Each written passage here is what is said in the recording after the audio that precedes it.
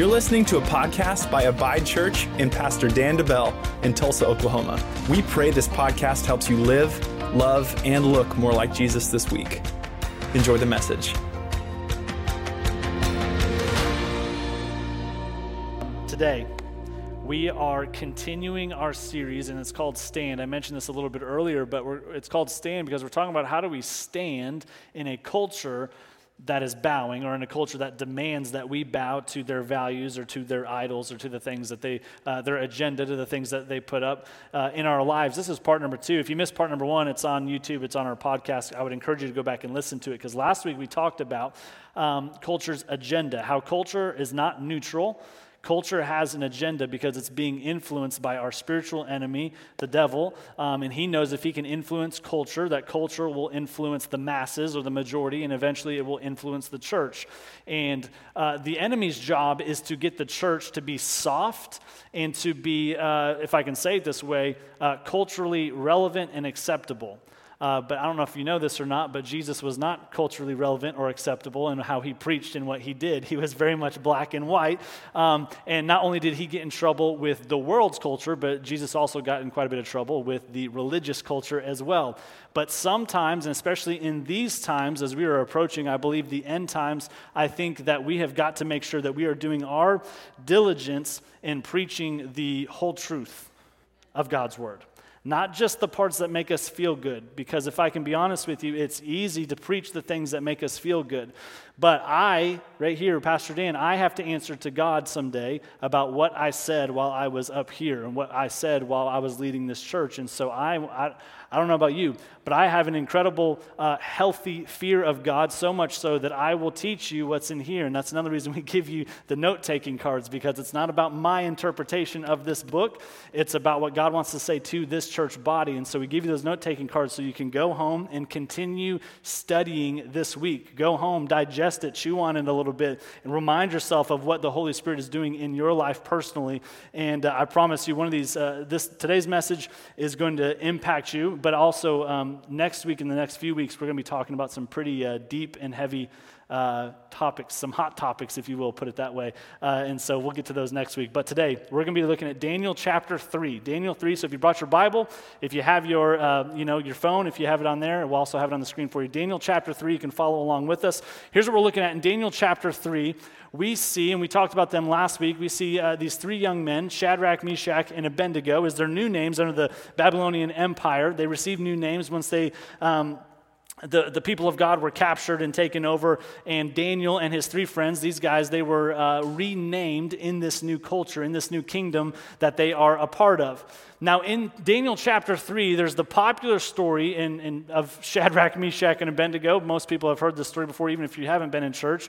But basically what happens is the king, Nebuchadnezzar, he builds this giant gold idol, this giant gold statue, and he puts it out there, and he says, here's what we're going to do. We're going to play all these instruments. When you read Daniel chapter 3, he names all these instruments off. We're going to play all these instruments, and when they play this certain tune, this music, everyone will need to bow to the idol that I've created. You need to bow down and worship the idol and my gods. And so what happens is we see Shadrach, Meshach, and Abednego. They're put in this position where they are faced with the decision. Either we will bow to what the culture, the Babylonian culture, says is the right thing to do, or we're going to take a stand because we know that our God said that we should not worship any other gods, any other idols, besides only worshiping Him. We should only be focused on Him. We won't bow our knee to anyone that is a false god. So they have standards, and they know we have a choice. Either we will stand or we will bow. The problem is this. King Nebuchadnezzar says, if you don't bow, I'm going to kill you. If you don't bow, I'm going to burn you alive, basically. I have this fiery furnace. I'm going to toss you in there with whoever doesn't, and you're going to be burnt alive. And here's what we see. These 3 young men, Shadrach, Meshach, and Abednego, they choose to stand. They choose to stand. And we're going to pick up the story here in just a second, but here's one thing I want to remind us of. In my study this past week, one of the things that I've never honestly realized is the age of Shadrach, Meshach, and Abednego, and even Daniel. Shadrach, Meshach, and Abednego are around, at this story, around 14 years old. Wow, right? 14 years old. In my head growing up, they were 40 or 50 years old, maybe 30 years old, right? They were bright young men, yes, but I thought, man, for them to be in some type of a leadership position, surely they were a little bit more, aged and experienced. But at a roughly, some even believe younger than that, at roughly 14 years old, these three boys, if we can call them that, teenagers, these three teenagers were willing to stand for their God even unto death. Even unto death. And I think many times we maybe wonder why God doesn't show up in our lives. Am I willing to really stand for him? I think of myself. I'm 31. If I was in this position, I got a wife, I have a son, I got a lot of life left to live. Would we be willing to stand when culture says to bow, and if you don't, we're not just going to kill you, we're not just going to shoot you, right? We're going to toss you into a fiery furnace. We're going to burn you alive.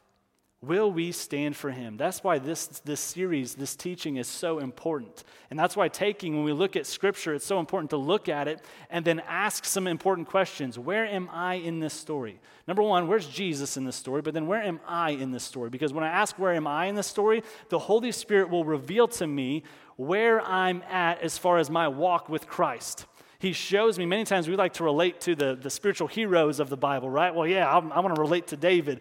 But many times I'm not David. Many times I'm one of the guys that's hiding in a tent while David's slaying the giant. And the Holy Spirit wants to show you that so that you can become David and slay the giant. You understand what I'm saying? Many times we have to ask ourselves, where are we in this story truly, so that the Holy Spirit can convict us to move forward so that we can grow in our walk. These boys were 14 years old.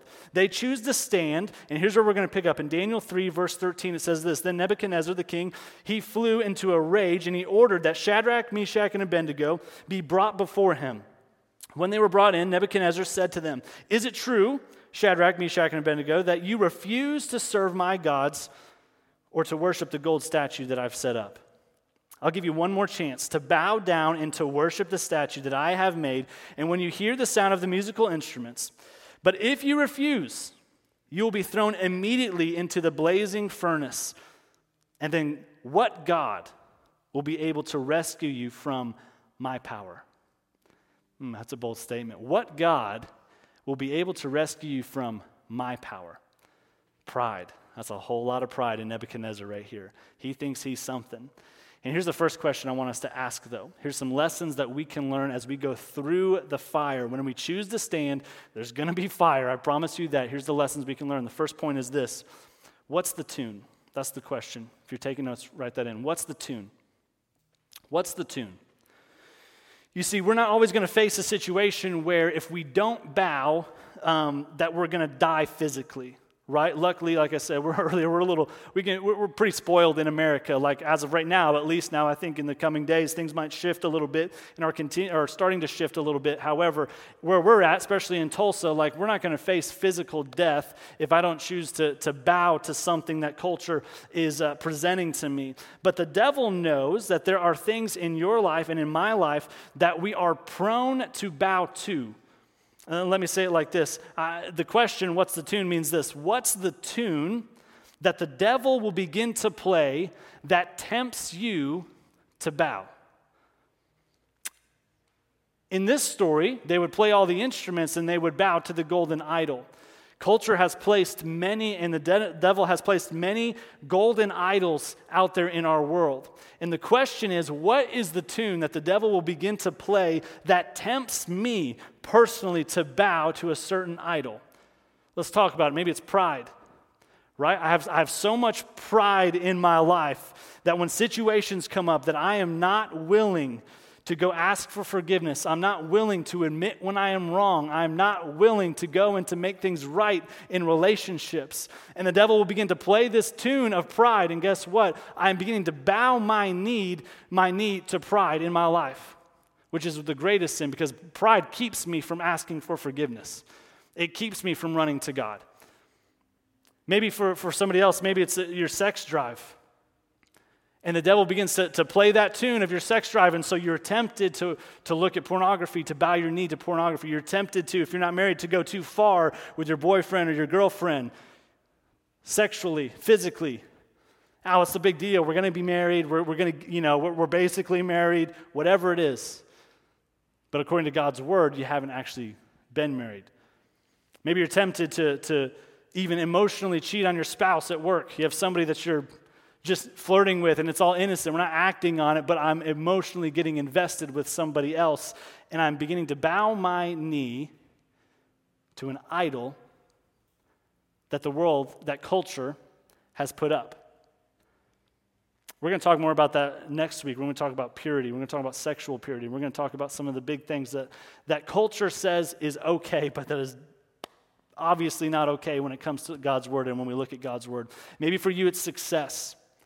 Maybe for you, you will do whatever it takes to get ahead, whatever it takes to make the extra dollar, whatever it takes to, I charge this person that amount, but I'm going to charge this person a little extra because of this, and this. Maybe you aren't totally honest in your business dealings because you want to be successful. You want to get that raise. You want to look better than everyone else. What is the tune that the enemy will play for you?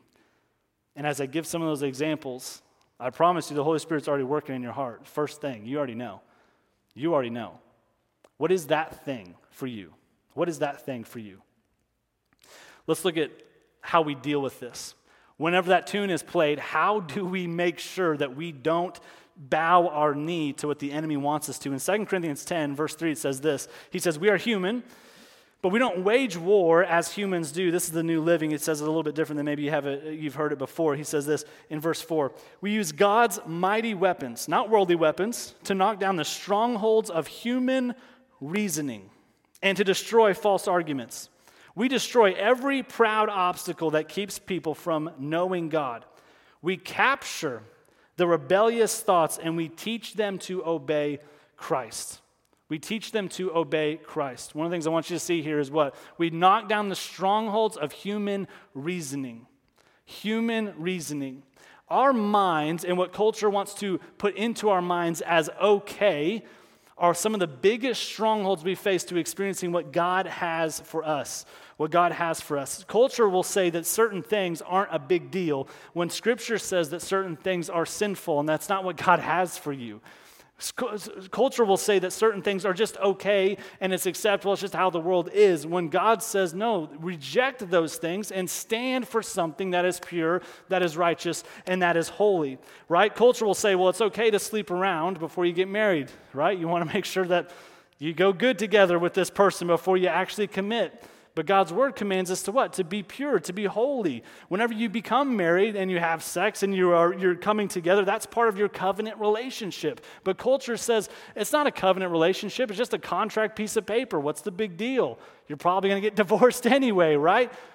That's culture. And if we're not careful, human reasoning becomes stronghold. Human reasoning is what culture puts on us. And it says it's okay, it's not that big of a deal. But we're to reject and overcome these strongholds. In the New King James, it says it this way, to take every thought captive. And here, I love the way it says, we capture their rebellious thoughts and we teach them to obey Christ. In the original language, to take every thought captive literally is translated to take it captive with a spear to its back. When we look at the armor of God, we have a spear of prayer. When we look at, it was a part of I'm getting to a different topic. We have a spear of prayer. Let me stay on topic here. A spear of prayer. That is how we take these strongholds and we defeat them, is through prayer. And when those thoughts come, I don't just sit there and I think about it. Well, it's just a thought. I'm not acting on it. I'm not letting it come out of my mouth. But when I dwell on things, if I allow thoughts that are not Christ-like to come into my mind, and they're going to try to come into my mind, but if I allow them to stay, that's where strongholds are built. The problem is we become okay with the things staying in our mind. When we're commanded to take every thought captive, and not just that, with a spear to its back, violently, if you will, take it captive and what? Teach it to obey Christ. I love that part. In order to teach it to obey Christ, I have to know what Christ says. But so many people are trying to take thoughts captive, whether it's lustful thoughts, prideful thoughts, whether it's gossip, whatever it is. They're trying to take these thoughts captive, but they don't know God's word, and so they have no spear. They can't take it captive because they don't know how to teach it to obey something that they don't know themselves. Can we be real today? I have to know what his word says so that when the enemy comes knocking and he throws thoughts in here, this is the first place he's going to attack is my mind. When he shows up, I have got to say, hold up, that doesn't align with God's word. So I'm going to get that out of here. You can go ahead and go out of here. Whenever it comes up, whether it's attacks for me personally, what's about my family, whatever it might be, I have to choose to take it captive and teach it to obey Christ. But I got to know what his word says before I can teach it anything. So here's the thing. What's the tune? For me, what's the tune? Here's why this is important. How I respond to the tune, right? How I respond to the thing that the enemy always throws back at me, my thing.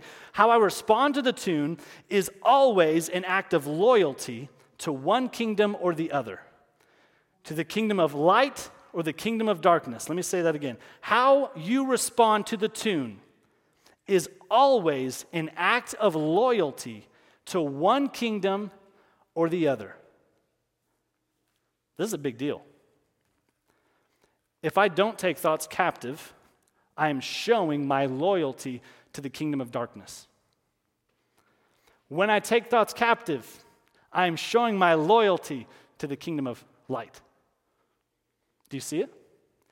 How I respond, I'll take it a step further, how I respond to any situation that comes against me, whether it's a word from the doctor, whether it's a situation at work, whatever it might be, how I respond, what I say and what I do, my actions, is a sign and it is a visual representation of loyalty to one kingdom or the other. We're going to talk about God wants to reward loyal hearts. He can't reward people that aren't loyal to him. We'll get to that in just a second. So here's the thing. How I respond to culture's perverted view of marriage is an act of loyalty to one kingdom or the other. What's God's marriage? One man, born a man, one woman, born a woman, because God doesn't make mistakes. He doesn't make mistakes on you. He doesn't make mistakes on gender. He made people that way for a reason. He made you that way for a reason. Don't let the enemy, that was last week's message. Don't let the enemy pervert that. One man, born a man, one woman, born a woman, coming together in biblical marriage, making a covenant between the two with God. That's biblical marriage. Anything outside of that is a perverted, cheap view of what God has for us. How I respond and how I act it's a sign of loyalty to one kingdom or the other. Let me continue on. How I respond when my spouse treats me a certain way or doesn't treat me a certain way.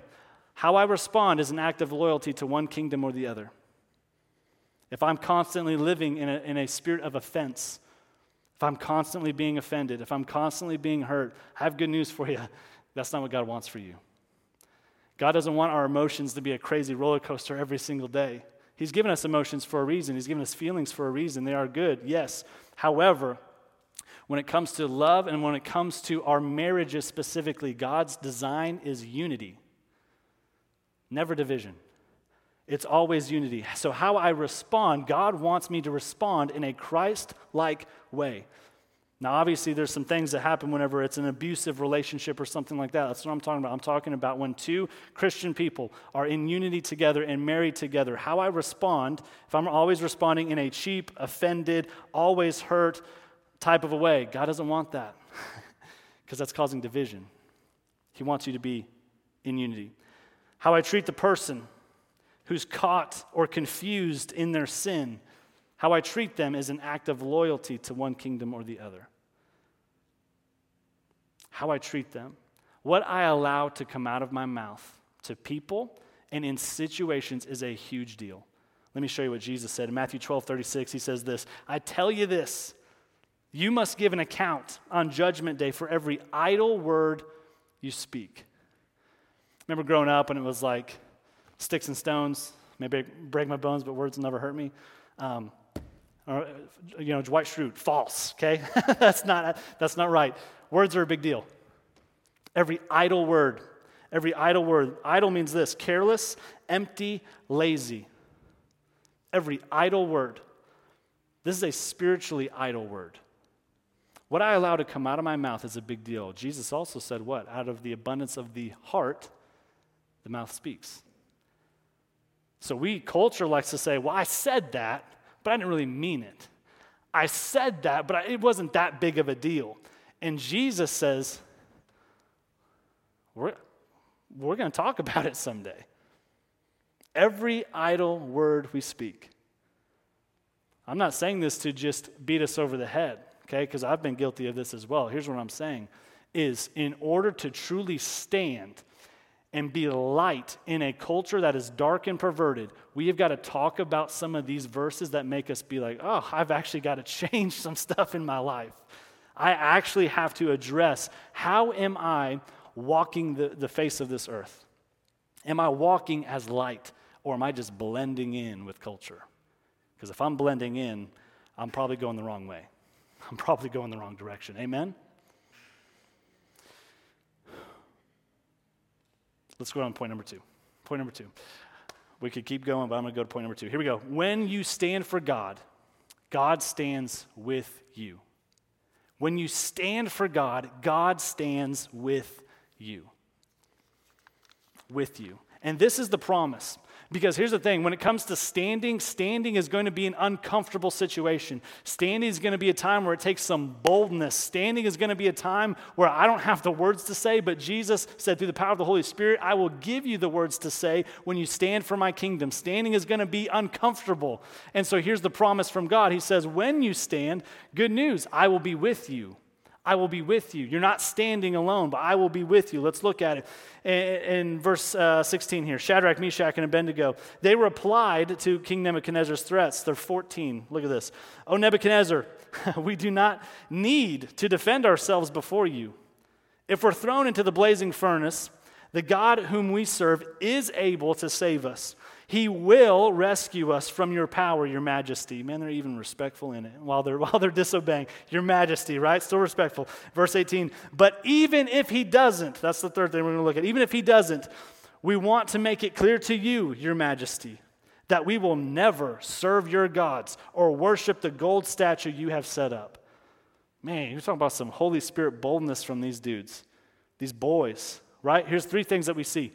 This is how you stand for God. This is what living by faith truly looks like in our world, no matter what you face, whether it's culture pressuring you to fold, or whether it's just a situation where, man, you don't have any hope, but you need some hope. You need God to come through. Here's how you do it. There's 3 things in these verses that we see. The first thing they say is this: God can. God can. They knew God enough to say, He can do something about this situation. God can do it. The second thing they say is, He will. God can save us. He will save us. That's the proof of their faith. They had knowledge of Him, His character. Then they had proof. They knew their faith. They knew by faith He will. But here's point number 3. This is the third one that they say in verse 18 here. Even if He doesn't, we will trust Him anyway. Even if He doesn't, we will trust Him. And you just need to know, we will never serve your gods or the golden statue. Man, I love it. I love that kind of boldness, because that's what it's going to take to actually change culture. Can we talk about that for a second? It's easy to turn on the news and complain about how our world is going to hell. It's easy to get on Facebook and complain about what the politicians are doing or what they're not doing, or who's doing what, and who's allowing this to be in what school or whatever. It's easy to just complain about it, but it's tough to stand and to do something about it. In order to stand and do something about it, we got to have some boldness and say, we will stand and we will never bow to something that goes against this right here. Amen? It's going to take some boldness, but I love how they respond. God can, He will, and even if He doesn't, we win anyway. That's what they're saying. Even if He doesn't, we win every way. The enemy wants you to get your life and live your life with conditional faith. Conditional faith. Let's talk about this for a second. The enemy wants you to live your life with conditional faith. That is faith based on circumstance. And this is what I see time and time again as I talk with people in America. I feel like he wants you to live your life based on your faith based on circumstance, meaning this: when things are good, your faith is strong. And when things are bad, your faith is destroyed. When things are good, man, God's good, things are good. But when the enemy truly comes to attack, my faith is destroyed, meaning this: I blame God for things, I'm mad at God, I run from God. Rather than acknowledge God and ask Him and seek His word to truly be a part of what's happening when life is not good. So the enemy knows this: if he can just adjust your circumstances, your faith will go out the window, right? Well, man, they're doing really good. They've been in church consistently. They're reading their Bible. They're praying every single day. Throw a little sickness in there. I know it's going to mess them all up. Conditional faith. Throw a little temptation in there. They're going to fall every single time. Throw a little confusion in there. They're going to doubt God every time.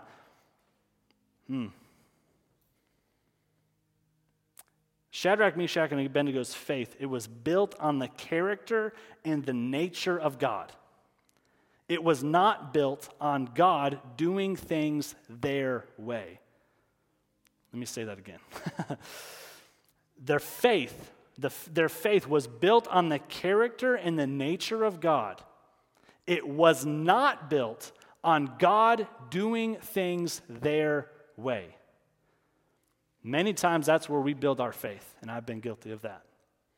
God, I'm praying for this, and you need to answer it this way.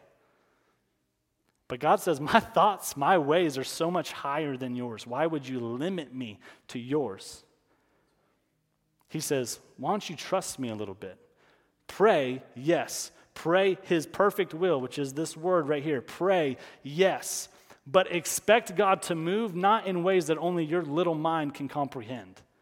Because this is the earth filter. This is one of the biggest things that hinders God from truly answering our prayers.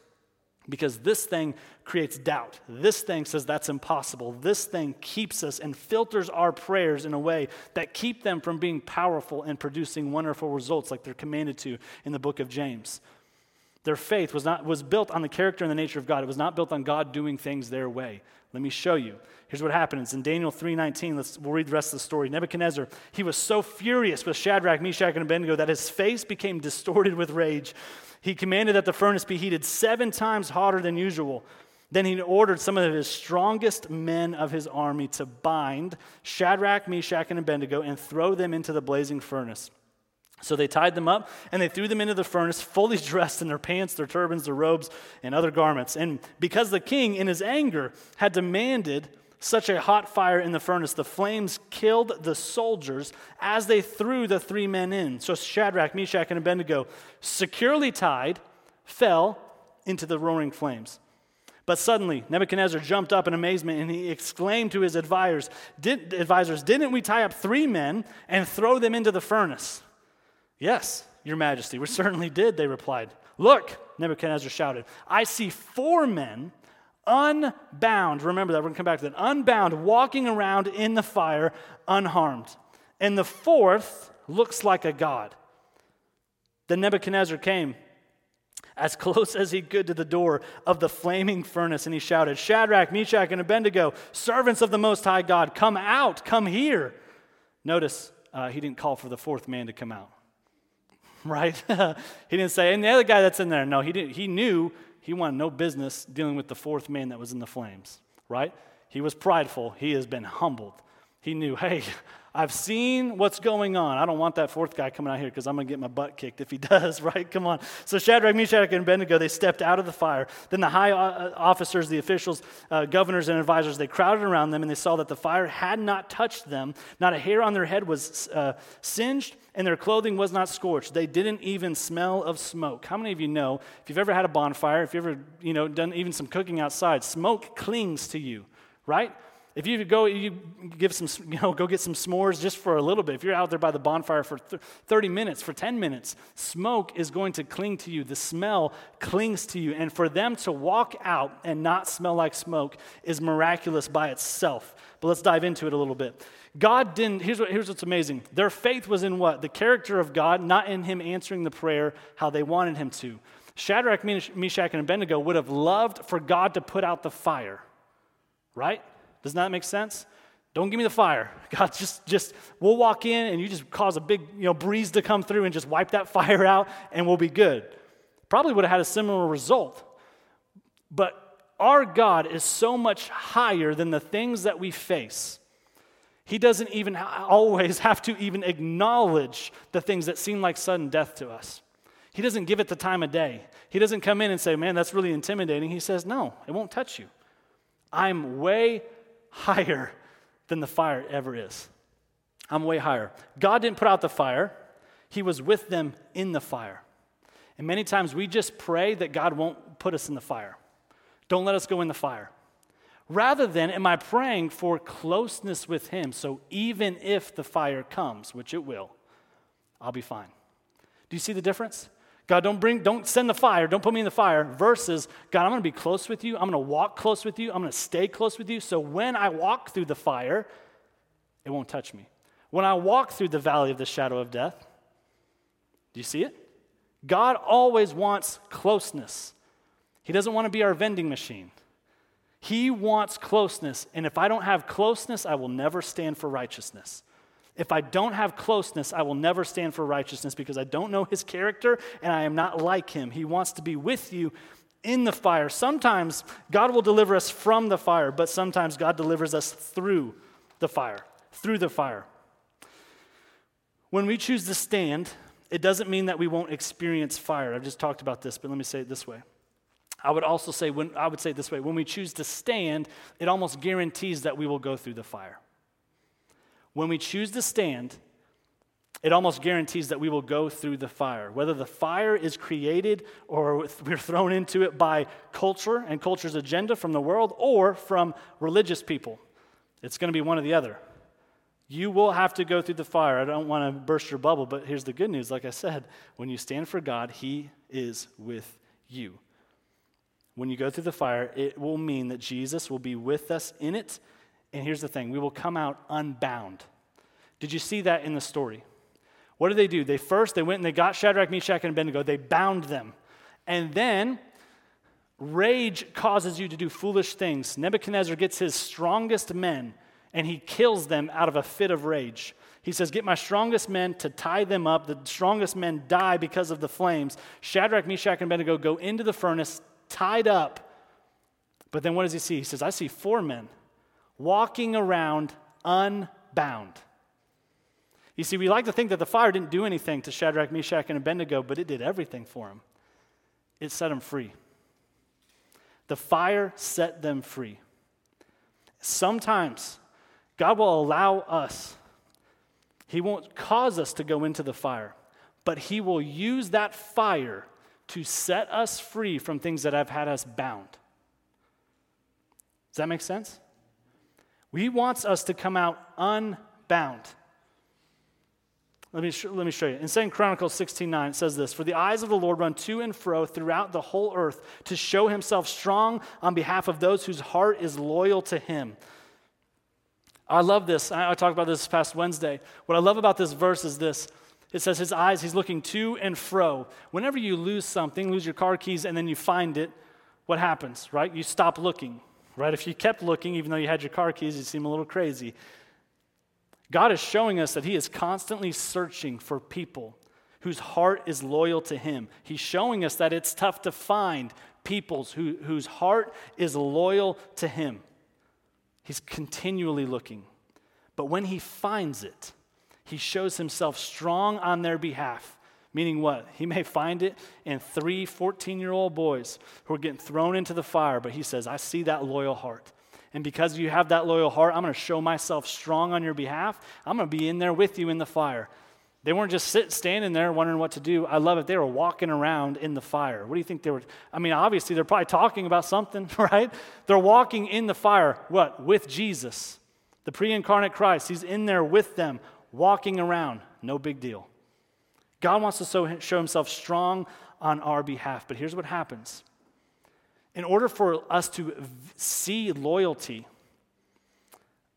you don't know someone is loyal until they have a chance to be disloyal.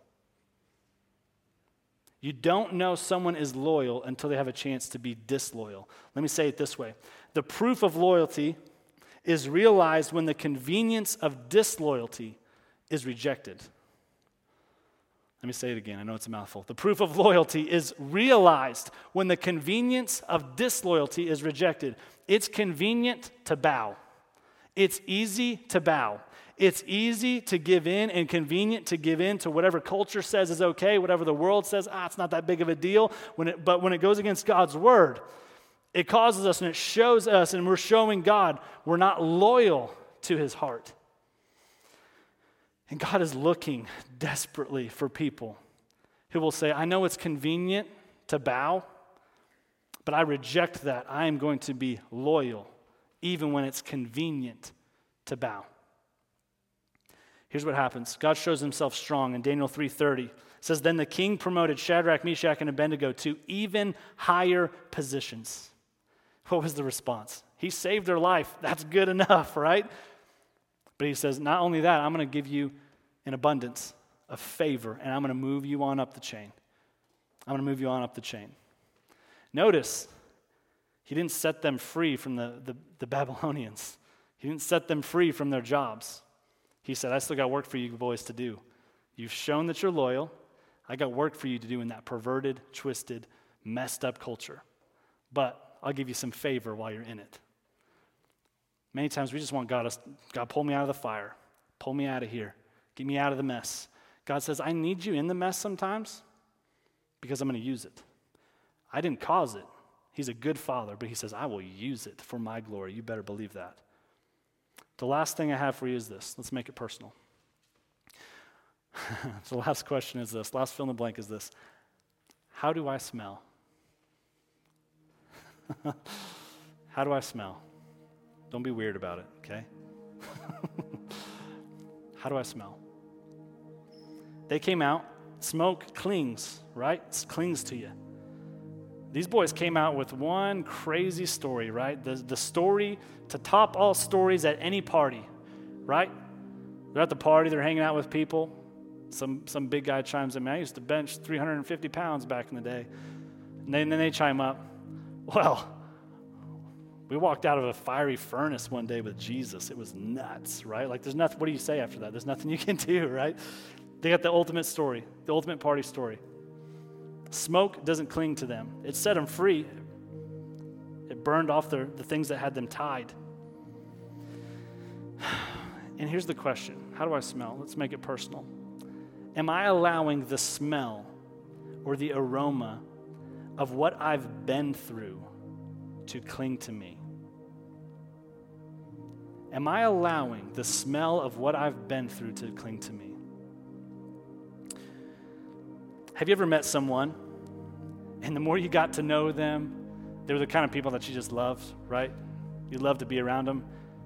And then one day you hear their story, and you're like, I would have had no idea that you went through that.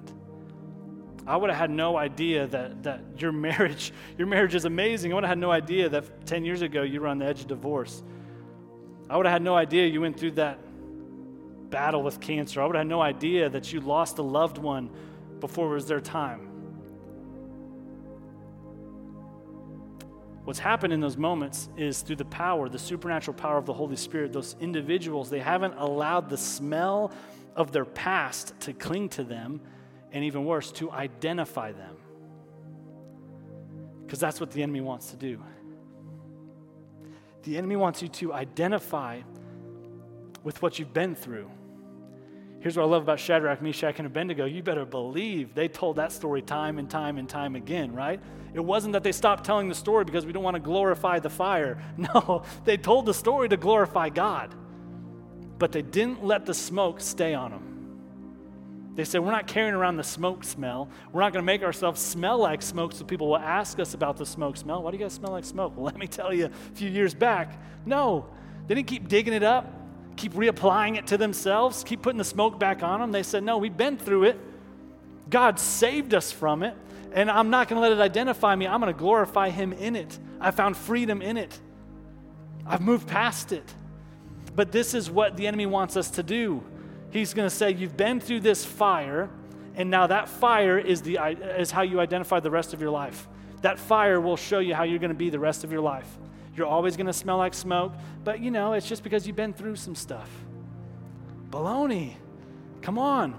We got to move forward in freedom. Anyone who puts their hand, Jesus said, if you put your hand to the plow and you keep looking back, you're not fit for the kingdom.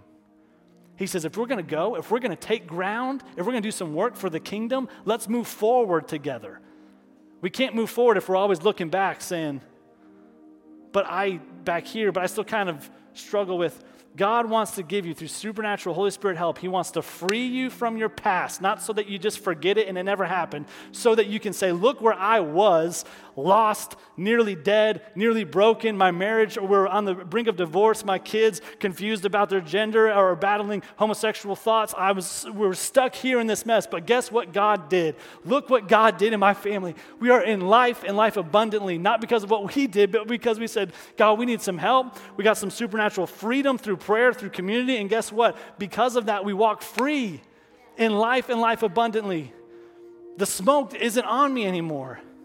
And some of you walked in today and you have that spiritual stench of what you've been through still clinging to you, to that loved one that you lost early, or to that relationship that was broken, and it's clinging to you, and all it's doing is pulling you back. And Jesus told me to tell you today, you can be free. Here's the contrast. In Ephesians 5:2, it says this, walk in love, as Christ also has loved us and given himself for us, an offering and a sacrifice to God for a sweet-smelling aroma. You ever wonder what Jesus smells like? Sweet-smelling aroma. The aroma of Jesus is something people love to be around. So here's the question today. Am I carrying the stench of my past, or am I carrying the aroma of Jesus? Am I carrying the stench of my past, or am I carrying the aroma of Jesus? Because here's the truth. You smell like what you're closest to. You smell like what you're closest to. Anybody in here got dogs? Okay, I got some big dogs, okay? You spend about 5 minutes with them dogs, letting them crawl on you and lick you in the face. You smell like dog, okay? It's not good. You smell like what you're closest to. And if I'm choosing to stay in my past and hold on to that fiery furnace that tried to burn me up and stay in my past and let the smell cling to me constantly, I can't be used to my fullest potential in the kingdom of God, because no one wants to be around the stench. Can we be real? No one wants to be around the stench. They want to be around the aroma of Jesus. He says, don't disregard. Share the story, please, because I will be glorified in it. But he says, walk in a way that people love to be around you. Why? Because you're living, loving, and looking like Jesus. When you draw near to God, he rubs off on you, and you begin to spiritually, not physically, spiritually smell like him. And it's a sweet-smelling aroma. And I don't know what you've been through. Man, I don't know what you're going through. I don't know everyone's story in detail. But in my story, I've faced some fiery furnaces.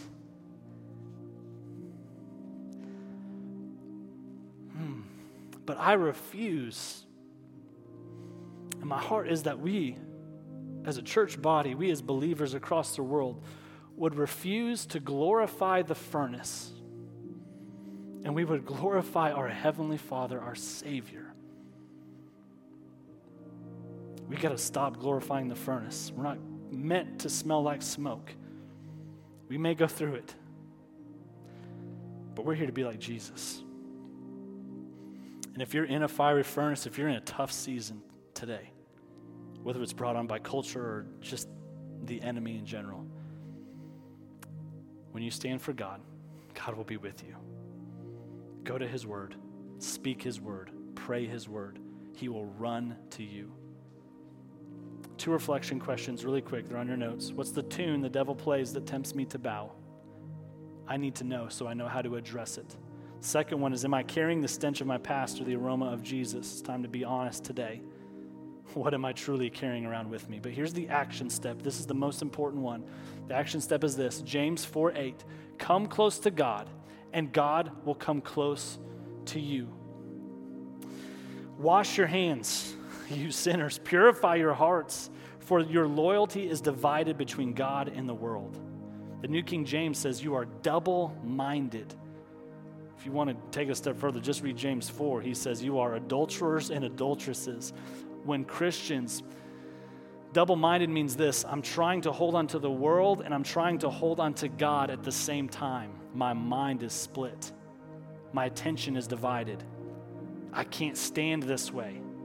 He says you need to commit to one or the other, and the only way to do that is by being close with God. Come close to Him. He will come close to you. In James 4, he says adulterers and adulteresses. He says because you're in covenant with God, but you're having an affair with worldliness. It's time to purify ourselves. It's time to cut out the world's junk. It's time to cut out all of this garbage that culture says is okay, that we've allowed in our homes that don't align with God's word. And the promise is so good. I know, this is not the message that's easy to preach. Can I be real? Okay? But it's the message that needs to be preached. Because the promise is true. If you hear anything today, yeah, you may feel convicted about some certain things. That's good. That's healthy. But the promise is true. God is looking to and fro through the whole earth to show Himself strong on people's behalf who are loyal, who have loyal hearts to Him. And when we're loyal, when we are people of loyalty to our Heavenly Father, and I stand for what is right, and I don't let the world corrupt me, He stands with me and for me, and He moves me forward to freedom. Amen? God is so good. His word is freeing. It feels convicting because He says, I got to get some junk out so you can go forward in freedom and we'll do what I have for you. Let me pray for you. Heavenly Father, thank You for Your word. Thank You for Your goodness. Lord, I just pray that today, Holy Spirit, I pray that even as I'm speaking, that you're speaking to us as individuals, revealing to us the things that we need to give to You, revealing to us the tune that the devil tries to play that we're tempted to bow in. Lord, I pray that You would help us identify so we can take those thoughts captive in Jesus' name. Lord, I pray that if we're going through a furnace right now, we're going through a fire right now, Lord, I pray that You would be with us in it. You would be with us in it, and we'll come out the other side not even smelling like smoke, because we walk in victory because we walk with You. God, I pray that if any one of us in here are still carrying around our past with us, letting it distract us, letting it hold us back from what You have for us, Lord, I pray that today is the day of freedom. I pray that as we go, that You would help us give it to You and move forward, put our hand to the plow and move forward, not to look back, but to follow You with expectancy in everything. In Jesus' name. Thank you for listening to the Abide Church podcast. If you'd like to partner with us financially, or if you're in the Tulsa area and would like to attend our weekly gathering, you can check out abidechurch.com.